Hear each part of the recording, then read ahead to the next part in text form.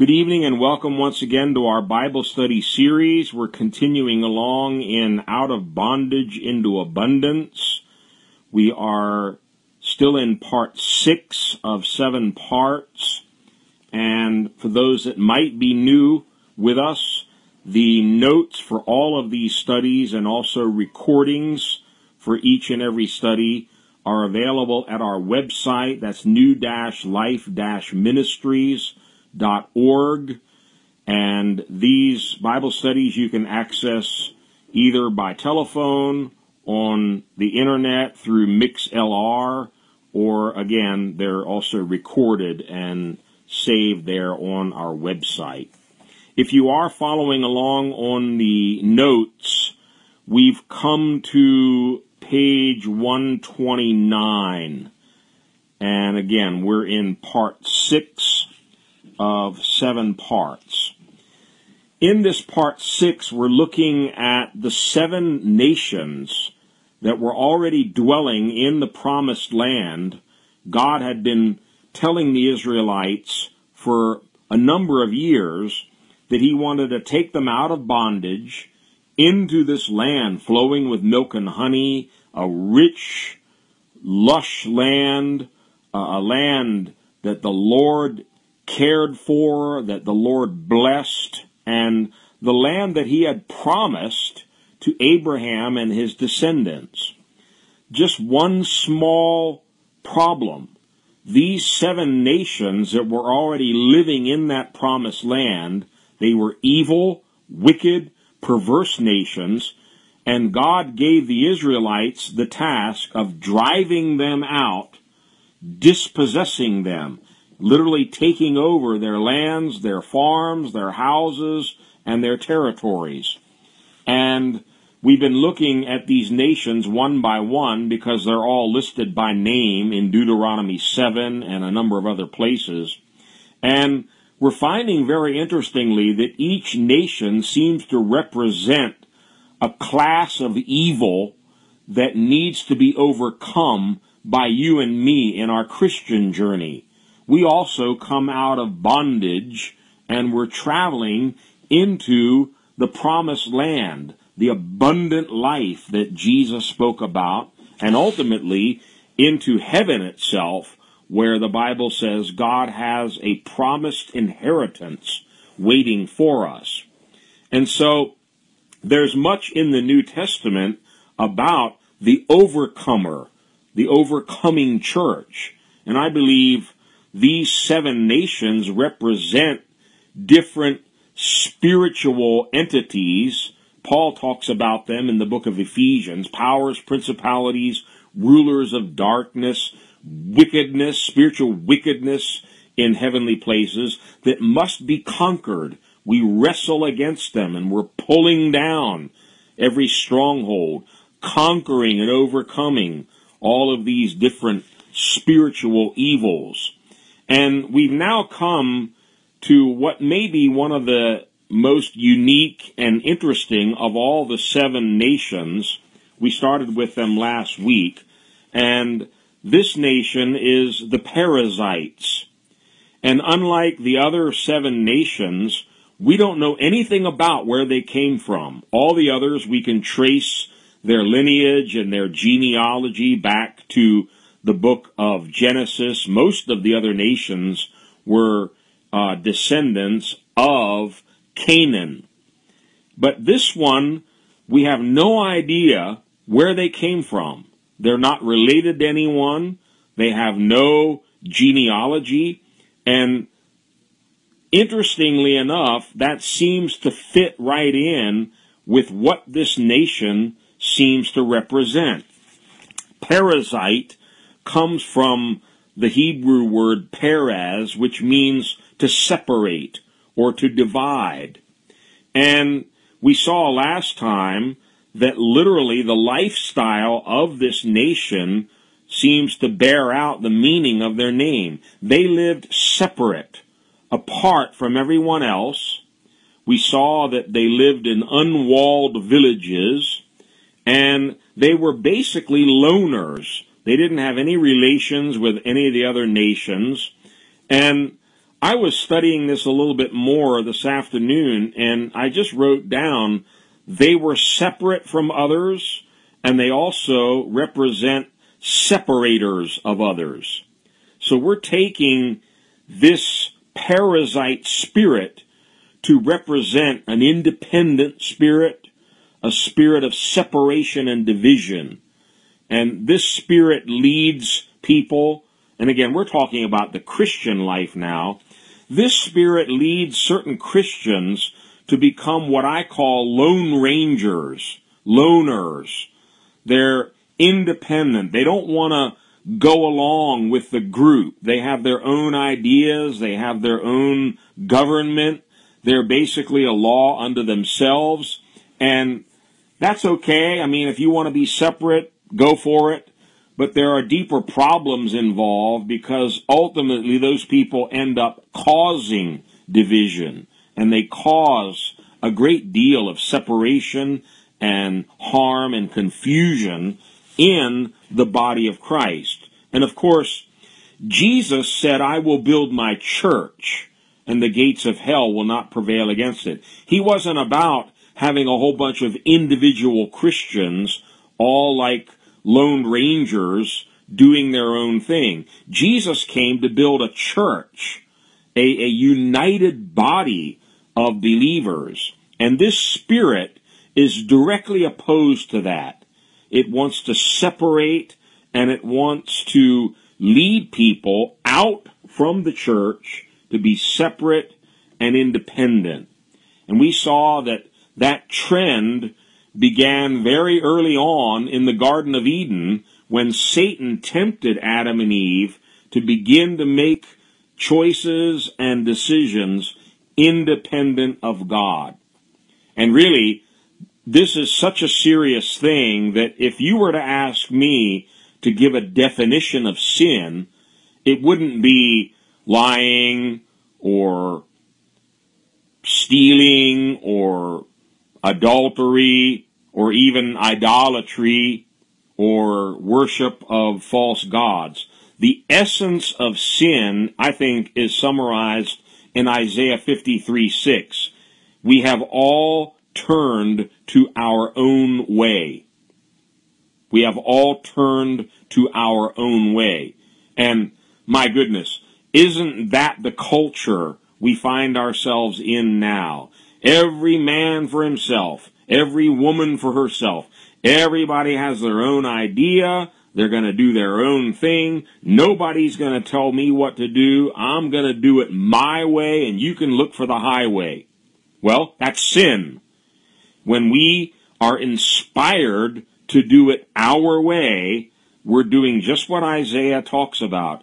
Each one of us has turned to our own way, and what does God call it? And the Lord has laid on him, the Messiah, the iniquity of us all.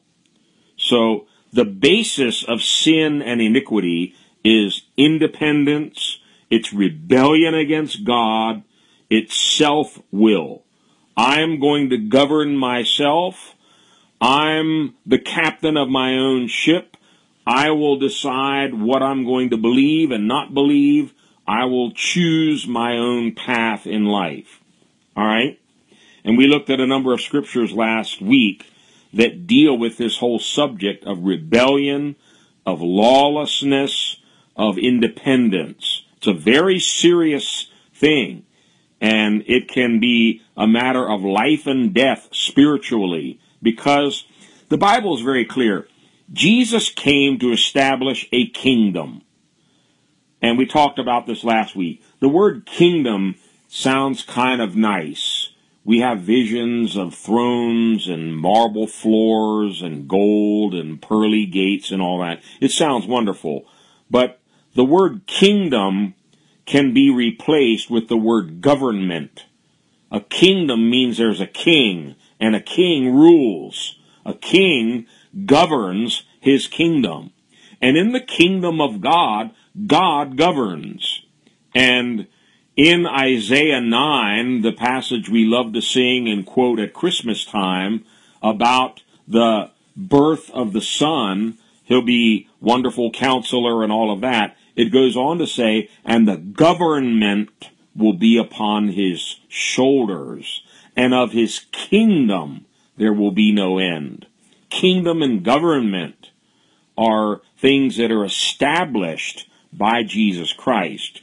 So this spirit undermines submission to the king and to the kingdom. And we saw a parable in Luke 19 where the citizens told the king, we don't want you to reign over us. That's the essence of this spirit. We don't want God telling us what to do. We'll make our own rules. And that has pervaded our whole culture now. And a lot of people don't realize it, but what the little kids are being taught in the government schools about where we came from is very important. If you believe that you evolved from a monkey and the monkey evolved from some other animal and ultimately we all just randomly came about from some goo in the ocean, then there's no God, there's no creator, and we're not answerable to anyone. So the lie of evolution has far-reaching consequences on people's worldview, their belief systems, and how they live. And look at how the young generation is living today. Most of them are growing up in homes that never go to church. They have no idea what the Bible says. They think that the story of God creating all things is equivalent to Santa Claus coming and delivering a bunch of presents at Christmas. They think it's just a myth and a lie, and science has settled the whole issue now. We all evolved. We have no purpose really for being here. Let's just eat, drink, be merry, for tomorrow we die. It's very sad, but that's, in a nutshell, what our culture has become. We need to bring this generation back to an understanding. In the beginning, God created the heavens and the earth, and He created each and every one with a purpose, with a plan, with a destiny, and He has a kingdom that He is inviting people to be a part of, but we must do it His way. He's the king, and He has laws, He has rules, He has ways that must be followed if we are to be a part of His kingdom. Now, we looked at a number of scriptures, which I'm not going to review. You can review that on your own in the notes and the recording from last week. But many scriptures in the New Testament deal with this problem of people who had an independent spirit. They despised the authority and the order of the church. They thought they knew better. And so what they ended up doing is not only leaving the body of believers, but they tried to take people with them. And they caused divisions and all kinds of confusion, even in the early church. And Paul said it needs to be that way so that those who are truly of God can be manifested, and those who have this wrong spirit can also be manifested and identified.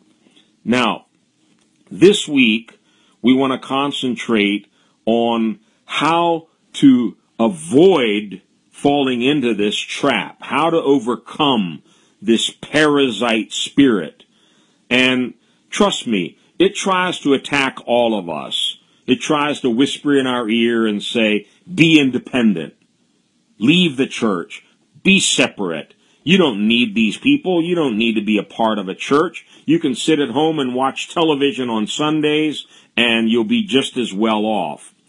How do we overcome this independent, rebellious spirit that wants us to be a lone ranger, a wandering star, and not really be joined or connected to the body of Christ? Let's go through this carefully, again, because this is such a serious matter, especially in these last days in which we find ourselves.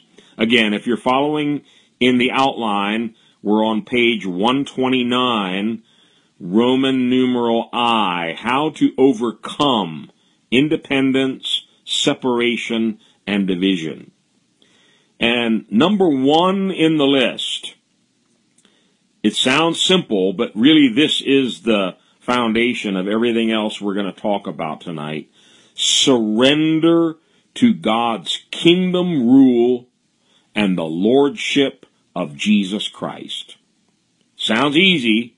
It isn't, but it's all about surrender. First and foremost, surrendering to God, understanding that God has a kingdom. God wants to govern my life. Jesus wants to be the Lord of my life, and I need to acknowledge that, surrender my will, my plans, my ambition, my future, surrender my whole life to God's kingdom, and to be able to say, Lord, you rule over me. Have your way in my life. I submit to your lordship. We begin with a very familiar verse that is often twisted, perverted, and distorted, and I want to clarify a couple of things from this well-known verse. Romans 10, verses 9 and 10. Probably one of the most oft-quoted verses in gospel tracts, gospel literature, little booklets that people hand out to try to witness or win people to the Lord. It's used very often by preachers. Let's look at it. Paul said, if you declare with your mouth, quoting, Jesus is Lord, end quote, and believe in your heart that God raised him from the dead, you will be saved. For it is with your heart that you believe and are justified, and it is with your mouth that you profess your faith and are saved. Now, unfortunately, this has often been reduced to some kind of a formula where all you have to do is stand up in front of the church, maybe raise your hand or repeat something after the preacher, and voila, it's done. You're saved. Have a nice day. Well, it is simple. We don't want to overcomplicate it, but please notice what Paul is saying. If you declare with your mouth, Jesus is Lord, and believe in your heart that God raised him from the dead, you will be saved. So if you really believe that God raised Jesus from the dead, he is the Messiah, the Savior, the Lord of all things, and you're now ready to openly confess with your mouth that you're submitting to that lordship by saying, Jesus is my Lord, then yes, you will be saved. You know, there's a teaching that you sometimes hear, accept Jesus as your Savior, and then eventually make him your Lord. You know, accept him as your Savior tonight. It may take a while, but in a couple of years, then, you know, hopefully you can make him your Lord also. Paul is not teaching two separate steps here of one, letting Jesus be your Savior, and then later on, he becomes your Lord. You get saved only when he becomes your Lord. That's very clear here. If, it's a condition, if Jesus is your Lord, then you can be saved. If Jesus is not your Lord, no salvation. So this is so critical, Paul ties it right in with salvation, making Jesus Lord of your life, surrendering to the lordship of Jesus, and even being ready to openly, publicly confess, Jesus is my Lord. All right? second verse is also found in Romans 12, verses 1 and 2. Very familiar passages. Paul says, "Therefore I urge you, brothers and sisters, in view of God's mercy, to offer your bodies as a living sacrifice, holy and pleasing to God. This is your true and proper worship. Do not conform to the pattern of this world, but be transformed by the renewing of your mind. Then you will be able to test and approve what God's will is, His good, pleasing, and perfect will." So, here again, we're urged to offer ourselves to God. Specifically, it says here, offer your bodies. We don't have time to look at all the verses, but in Hebrews 10 and other places, it talks about how even Christ offered his body to do the will of his Father.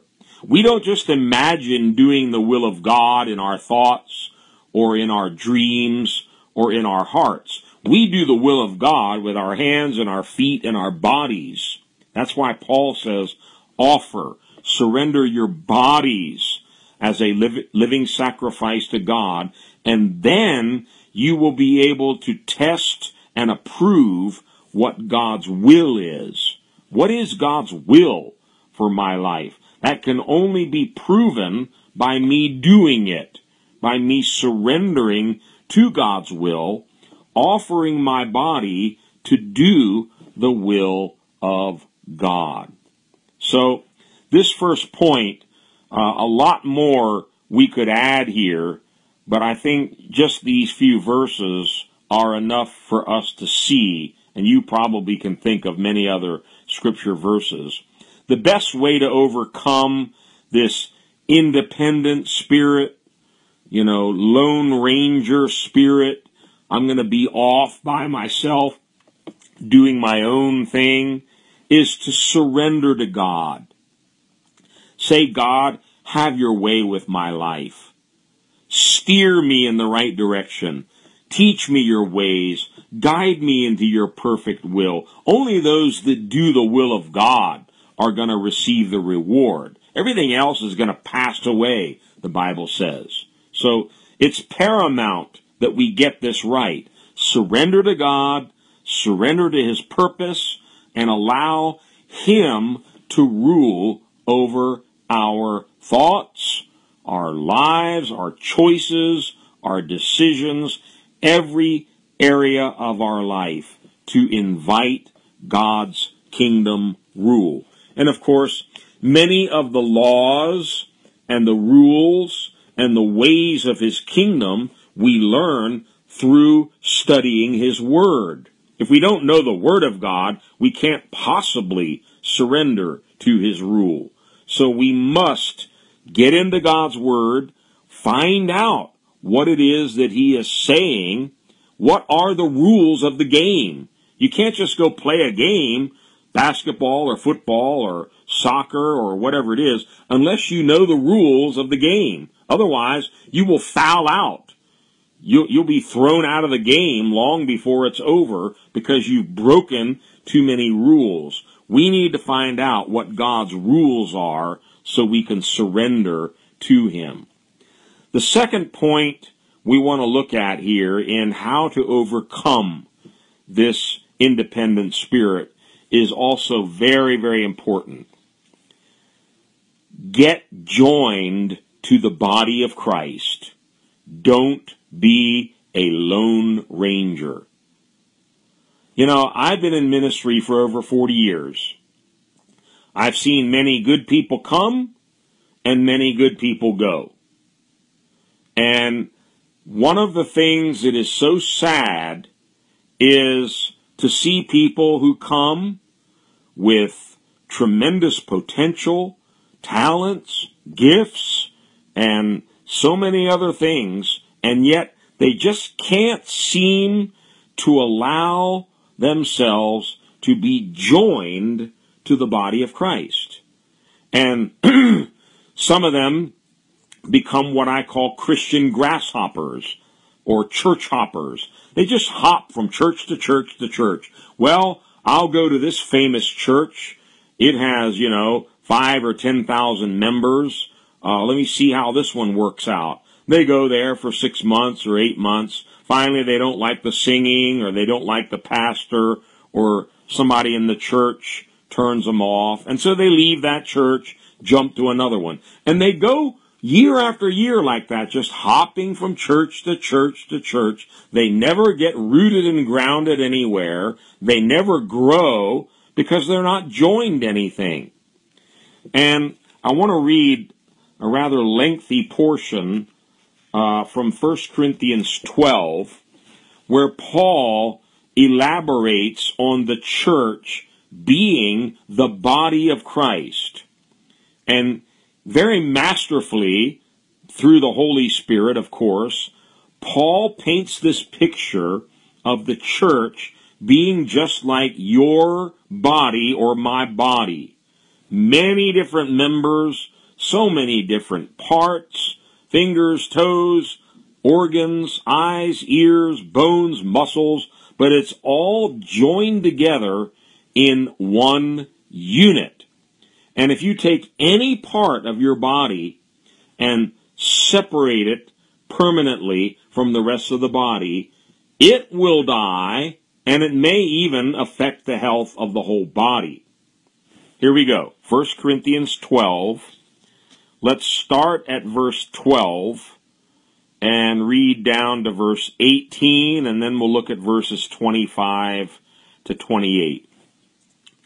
He says, just as a body, though one, has many parts, but all its many parts form one body. All its many parts form one body. So it is with Christ. We were all baptized by one Spirit, so as to form one body. Whether Jews or Gentiles, slave or free, we were all given the one Spirit to drink. Now let's pause. One Spirit. In another place, he goes even further in the book of Ephesians. There's one Spirit, one faith, one baptism, one body. Period. It doesn't matter if you're a Gentile or a Jew, an American or a Cuban. Doesn't matter if you're a slave or free, rich or poor, man or woman. There's only one body. So, I guess the question every one of us would need to ask, am I in the body? Because you're either in that one body or you're somewhere else. Because there isn't a second body. There's one body of Christ. Okay? Many members, many parts, just as our body has many, many different parts, all united to form one body, so it is with Christ, he says. Verse 14. Even so, the body is not made up of one part, but of many. Interesting little piece of trivia. The human body, every one of us, begins the same as one single cell. It starts dividing 2, 4, 8, 16, 32. By now, I think we're all adults joining in tonight, you have approximately 100 trillion cells in your body. 100 trillion separate and distinct cells, all united together to make you, to make one body. What an amazing feat.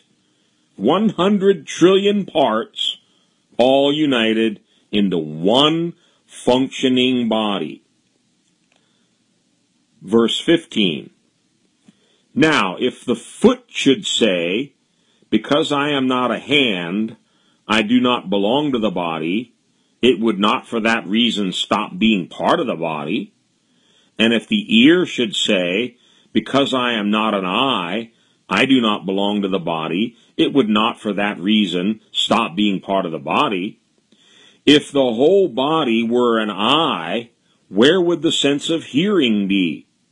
If the whole body were an ear, where would the sense of smell be? Verse 18, very key verse. It's all in bold in your notes for a reason.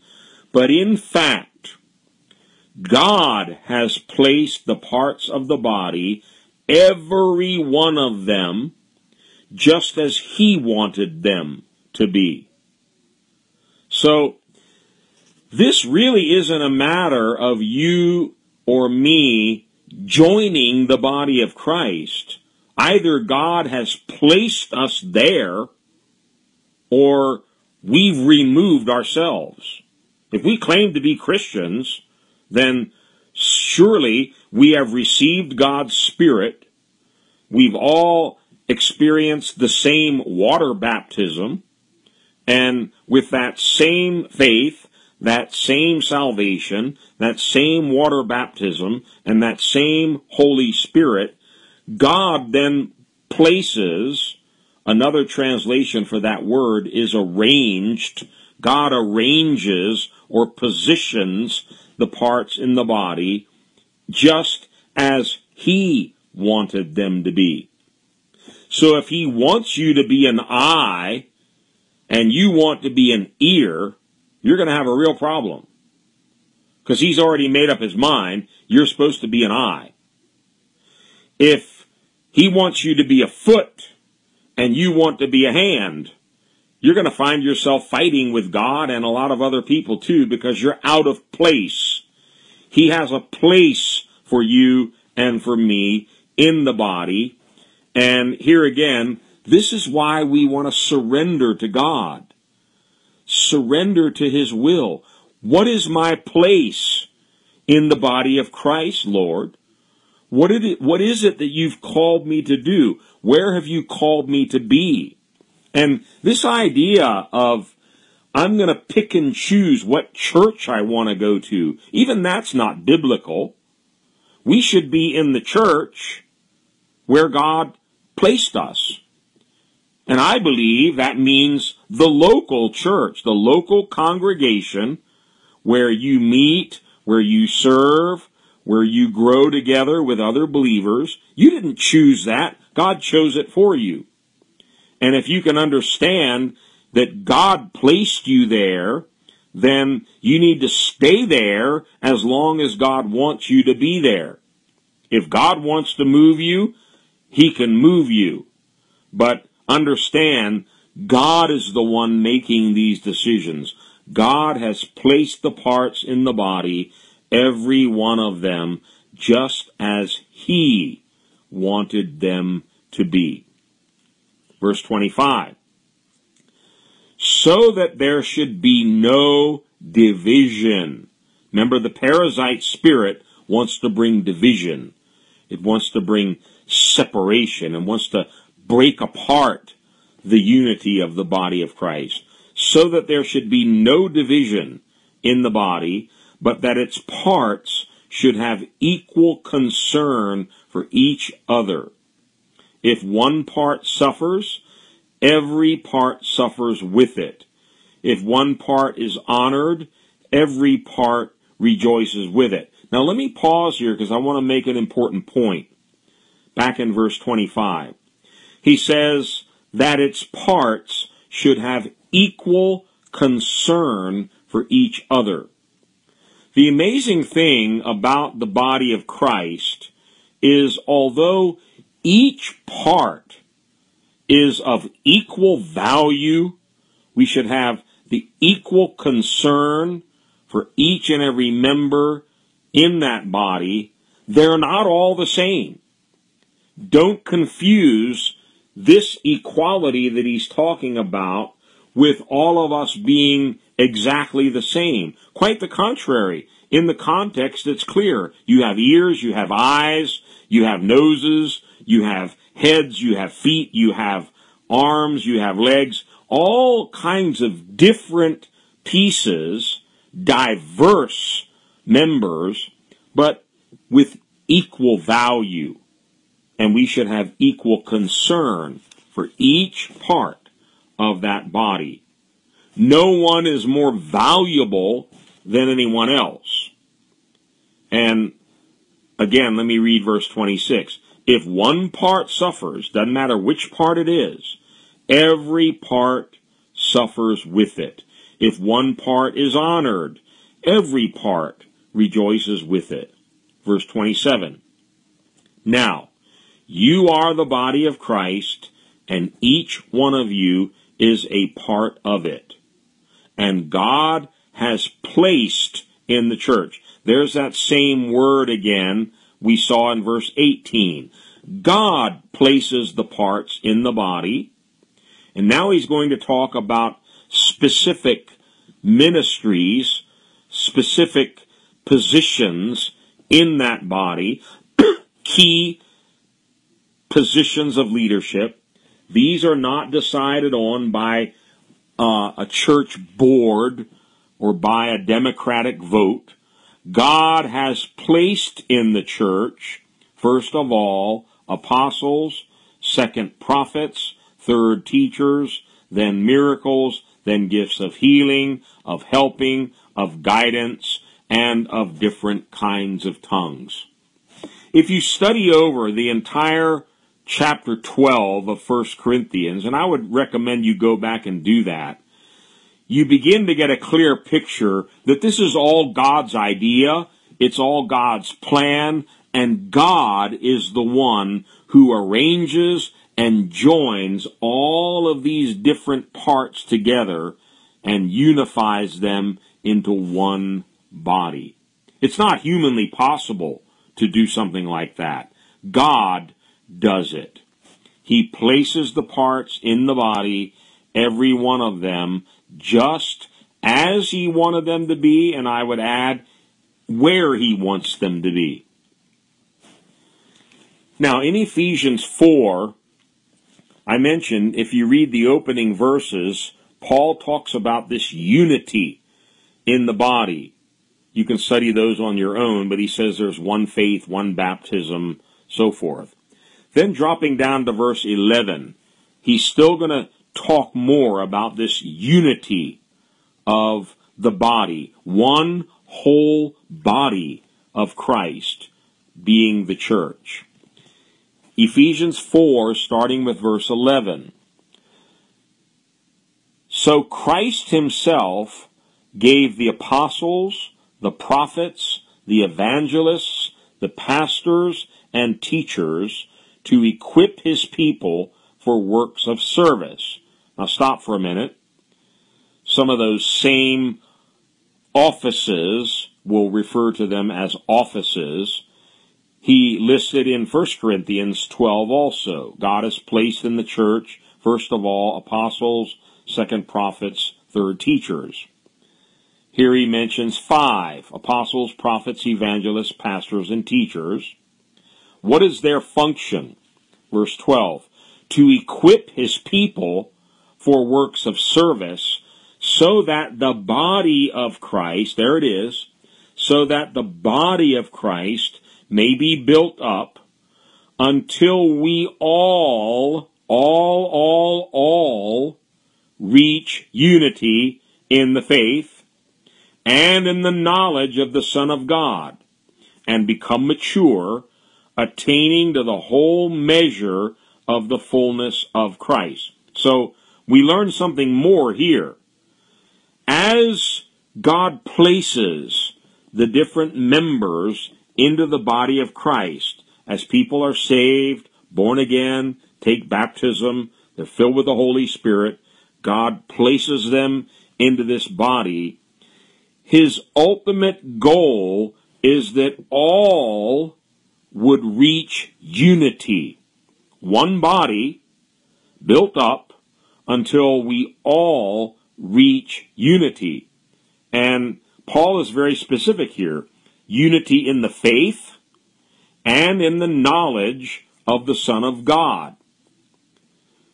Unity in the faith would be impossible unless there's a unity in understanding and revelation from God's Word. If everybody has their own ideas about what the Bible means, one person believes that God created all things, the next one thinks that God used evolution, and if some people believe this about Jesus and something else, you're never going to have unity. So the ultimate unifier here must be the truth of God's Word. That's what brings us into a unity in the faith. And we'll see that even as we read a little further down. Verse 14. Then we will no longer be infants. We all start off as infants, babes in Christ, but will no longer be infants, tossed back and forth by the waves and blown here and there by every wind of teaching. Every wind of teaching. You know, if you pay any attention, and I honestly don't pay a whole lot of attention, but if you pay any attention to Christian TV, Christian radio, Christian books, and Christian resources of different kinds, you sense every so often there's a new move or there's a new wind of teaching coming along. You need to check these things out very carefully, because just because it's the new thing in the church, just because it's popular now in all of the Christian circles, we need to check these things out against the Word of God.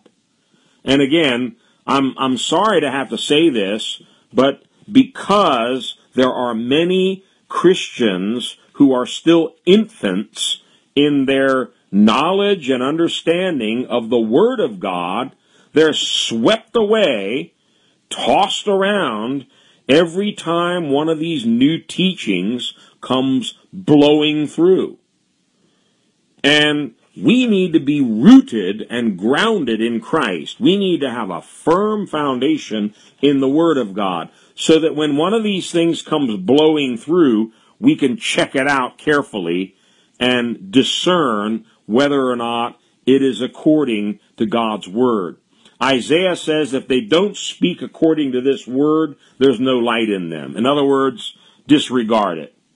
If you know it's contrary to something that is clearly taught in the Word of God, then forget it.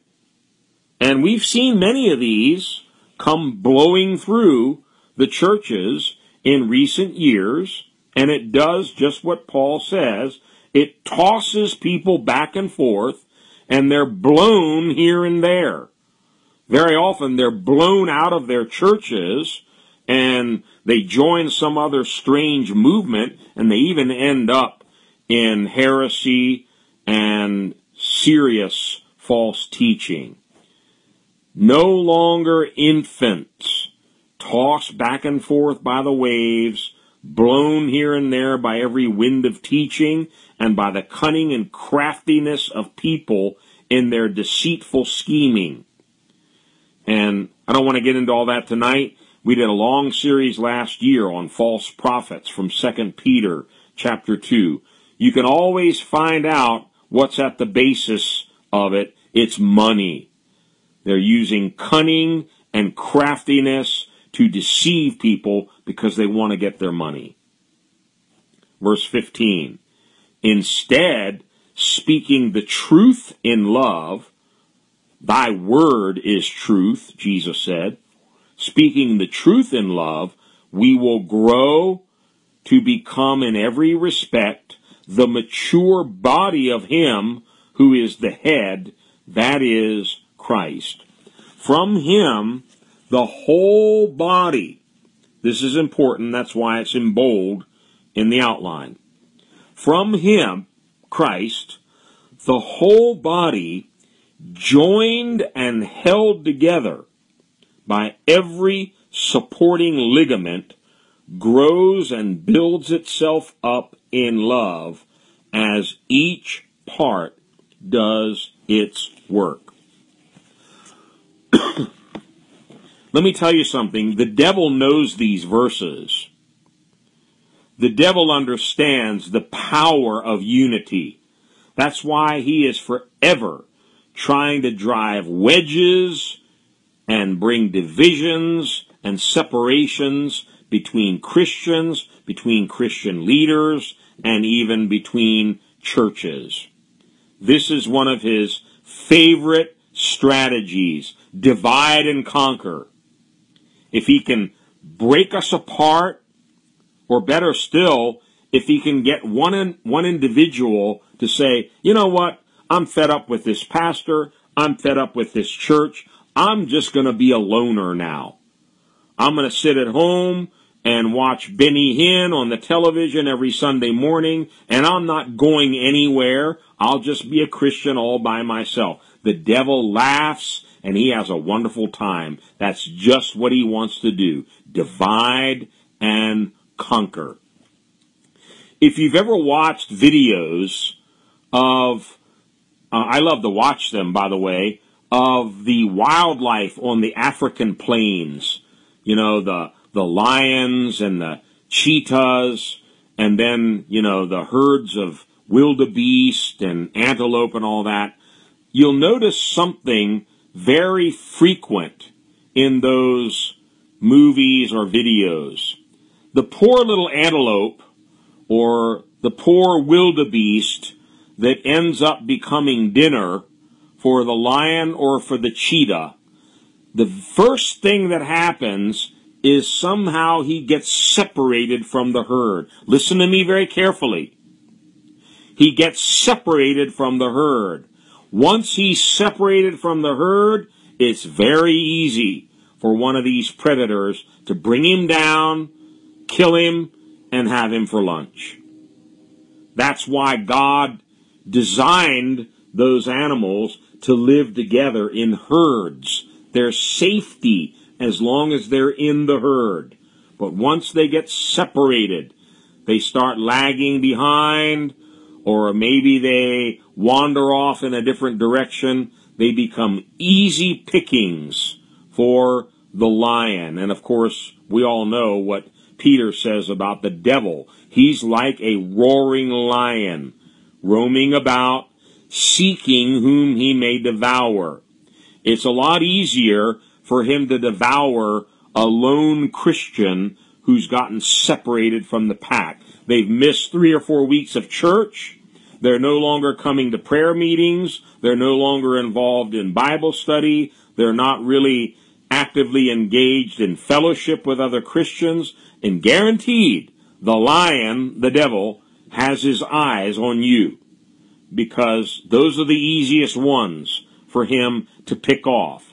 Listen to what Paul wrote here in the passage we just finished from Ephesians 4, verse 16 again. From him, Christ, the whole body, joined and held together by supporting ligaments. Something is tying the members of this body together, just as the different parts of your body. There are joints. There are real strong ligaments and tendons holding everything together. You can't just yank your thumb off from your hand. You can't just pull your arm out from your shoulder. These things are very strongly joined and held together by ligaments. What are the ligaments? I believe it refers to relationships. As we build these relationships within the body of Christ, relationships of love, of trust, of serving one another, of helping one another. We don't realize it, but what we're forming are strong ligaments that hold us and tie us together. All right, let's move on here. Probably not going to be able to finish this, so we're going to have to hold it over next week. But let me introduce the third step here, and we'll talk much more about this next time. This is different from the first 2 points. First point is surrender to God. Tell God you want him to rule over your life. You want to learn his ways, his laws. You want to be submissive to God. Secondly, if you're a true Christian, then it's God's desire that you become joined with the body of Christ. And that means getting joined to a local expression of that universal body of Christ. We call them churches or congregations, but joined in a meaningful, committed way. Not, oh, I'm going to visit, the Fourth Apostolic Pentecostal Church here this Sunday, and next Sunday I'm going to watch T.D. Jakes on TV, and the following Sunday I might listen to John Hagee, and then maybe the fourth Sunday I'll come to New Life Ministries, and I'll just kind of pick and choose like you do when you go down the line at a salad bar. There's no commitment there. Who's watching over your soul? Who are you joined to? And that's what this third point is. Submit to those within the body of Christ whom God has placed in authority over you. Now, I chose those words very carefully. Submit to those whom God has placed over you. Sadly, in a lot of churches, people are just put into positions of authority by man. Oh, they have a little vote, and, let's make Joe an elder, and let's make Bill the pastor, and you can be the apostle, and we'll make her the prophet. It's all confusion. God never intended for these things to be decided by man. God is the ultimate source of all authority. And so within his body, we saw, he establishes apostles, prophets, evangelists, pastors, and teachers. These different leadership gifts or offices that God ordains, he places them there.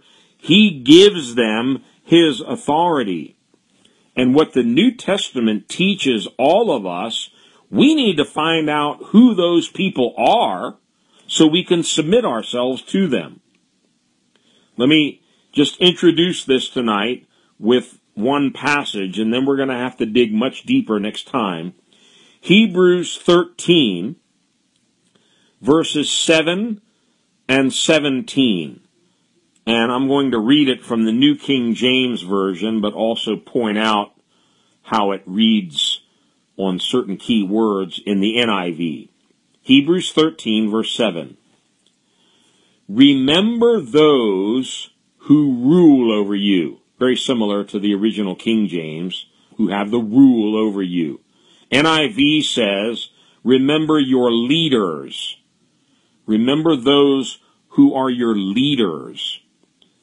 More literally and correctly, though, based on the Greek, it's remember those who rule over you, who have spoken the word of God to you, whose faith follow, considering the outcome of their conduct.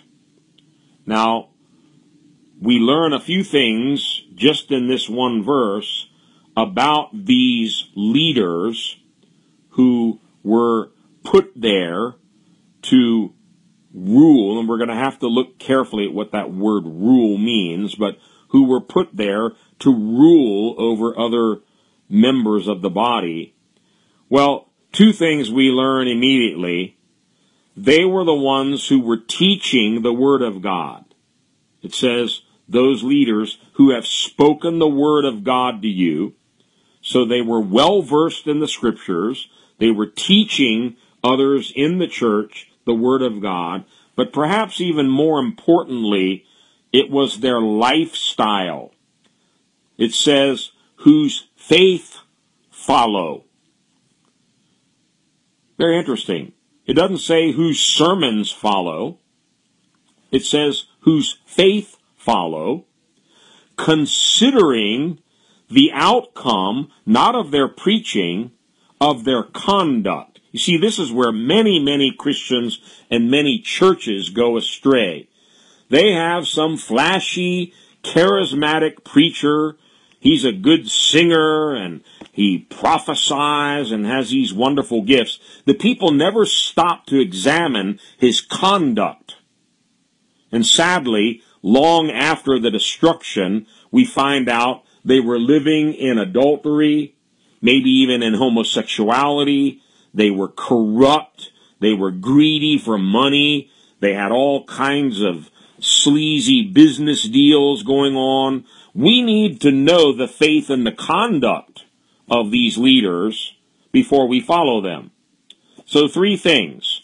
They speak the word of God to you. They have a faith life that you should follow. And you should consider their conduct.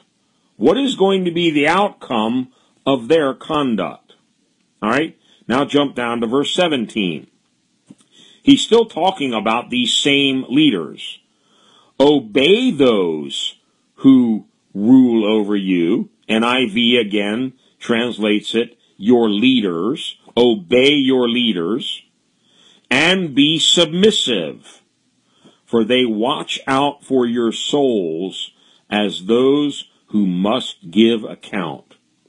Let them do so with joy and not with grief, for that would be unprofitable for you. Let me finish by just saying a couple of things about this, and we're going to have to talk more about it next time. God is a God of order. We see it in the Old Testament. When he brought the Israelites out of Egypt, one of the first things he did, he counted them, and he put them all in a marching order. He arranged them by tribes, by families, and he established leaders over those tribes and families from the get-go. As soon as they came out of Egypt, God established that order, because God is a God of order. He wasn't saying one person is more powerful or smarter or more valuable or better than anyone else. He just needs a chain of command. He needs authority and order within his body. The same thing is true in the church. God has established certain leaders within churches, and the word rule here scares people. That's why NIV, I think, changed it to leaders.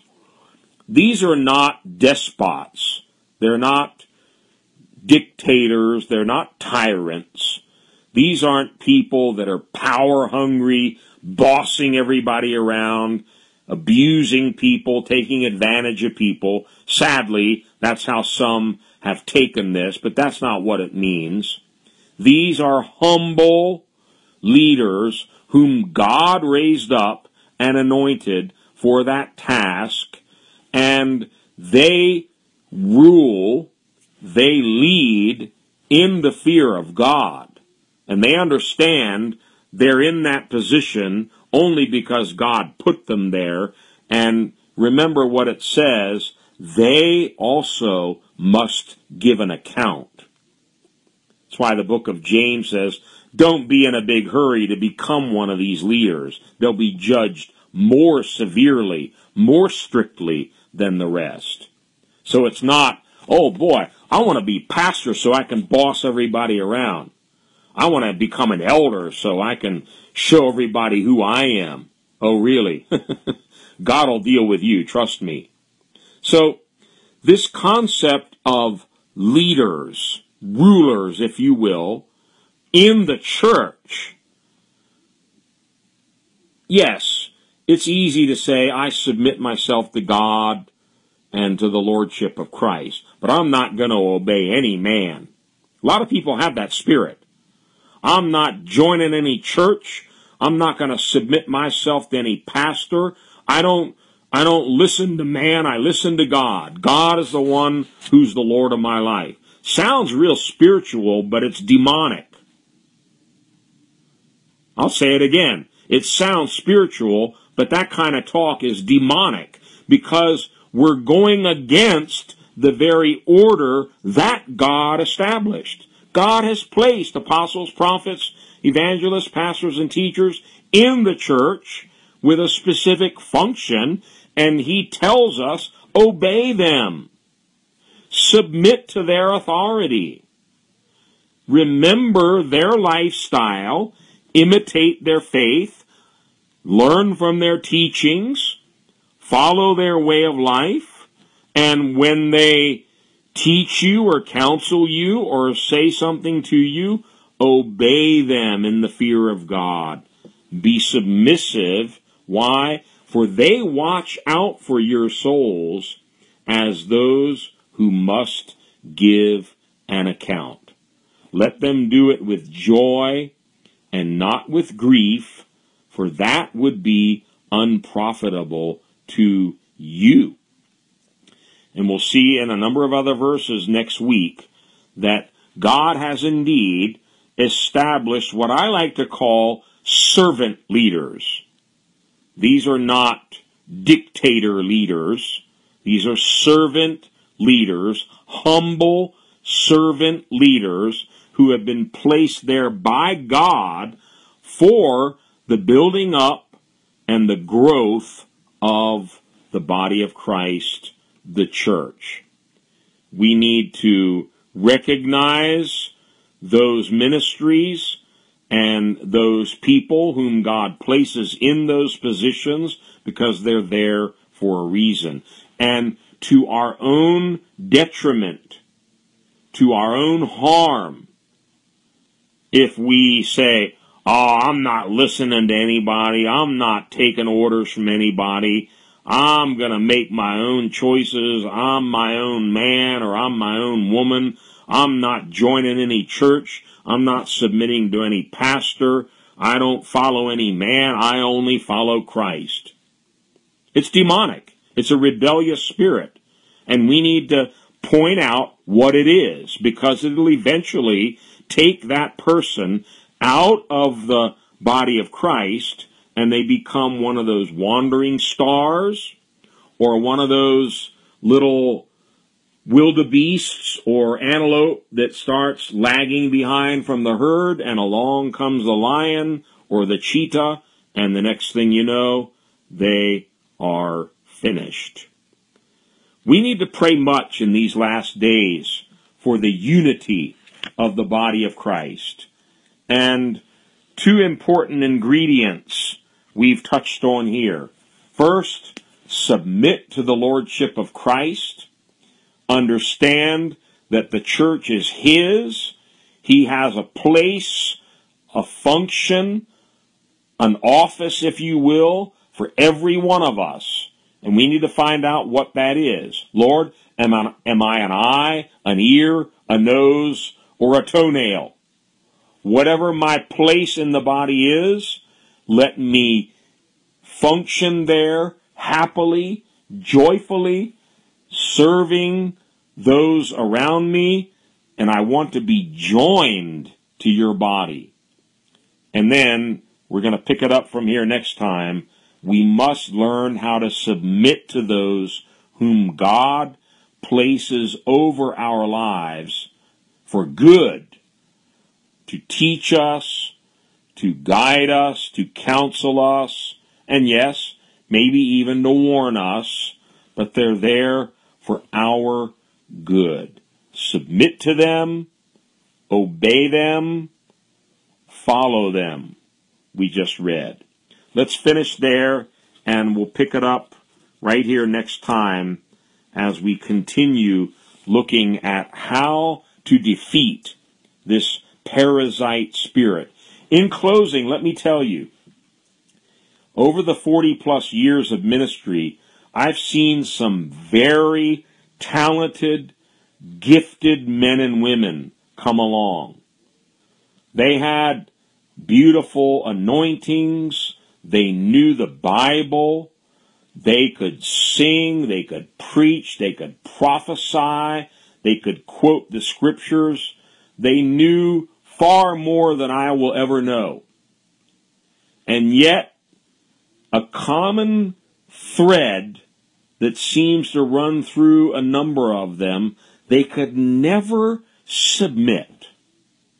They could never settle down and become joined to the body of Christ. And sadly, in a number of those cases, when they were finally confronted face to face, they openly admitted, we refuse to submit ourselves to anyone. We will not join any church. We will not place ourselves under any man. And in some cases, maybe it was because of some bad experiences, bitterness or hurts in the past. But that's no excuse. We need to get healed from those things and still understand God has good, godly leaders that He's placed in His body for our growth and for our spiritual well-being. We need to place ourselves under those leaders so that we can grow, so that we can be protected and not be separated from the herd like that antelope or that wildebeest that ends up being attacked by the lion or the predator. Let's pray tonight. Father, in the name of Jesus, I thank you for your word. I thank you that each time we gather together and look into your word, your Holy Spirit gives us more light, more illumination, more understanding. We thank you for filling us tonight with the knowledge of your will in all wisdom and spiritual understanding so we can walk worthy of your calling upon our lives, O God. We want to surrender to the lordship of Jesus Christ. God, we submit ourselves as best we know how to the kingdom of God. We want you to be our king. We want you to rule over our entire lives, our choices, our beliefs, our decisions, our ambitions, our future, our possessions, our money, our time. We want you to reign, to rule over every aspect of our lives. We submit to your kingdom tonight. And Lord, I pray that each and every one of us would have a deep sense of peace, of knowing that we have surrendered to you and you have placed us exactly where you want us to be in your body. That you've given us certain gifts, certain talents, certain abilities, and by no accident or coincidence, we're in the place where we are because you ordained that we be there. And Lord, we don't pick and choose what ministry we want. You have given each and every one of us a ministry. Help us to find out, understand what that ministry is, and flow and grow in that grace and ministry each and every day of our lives until Jesus comes. And Lord, help us to recognize those godly, humble servant leaders that you've placed in our lives. If there are young people or children on the phone, maybe it's their parents. If we're members of congregations, maybe it's the pastors, elders, other leaders within that church, Sunday school teachers, whatever it may be. Help us to acknowledge those God-ordained leaders and authorities whom you've placed over our lives for our good. For they watch over our souls, they pray for us, they give us the word of God, and Lord, they inspire us with their faith and with their godly example. Help us to follow those leaders. Help us to imitate their faith. Help us to submit to their teaching and to their counsel, that we may grow together until we all reach that unity of one complete body, expressing the fullness of Jesus Christ. Lord, bless and keep each one tonight. Watch over each and every one of us now and until Jesus comes. In Jesus' name we pray. Amen.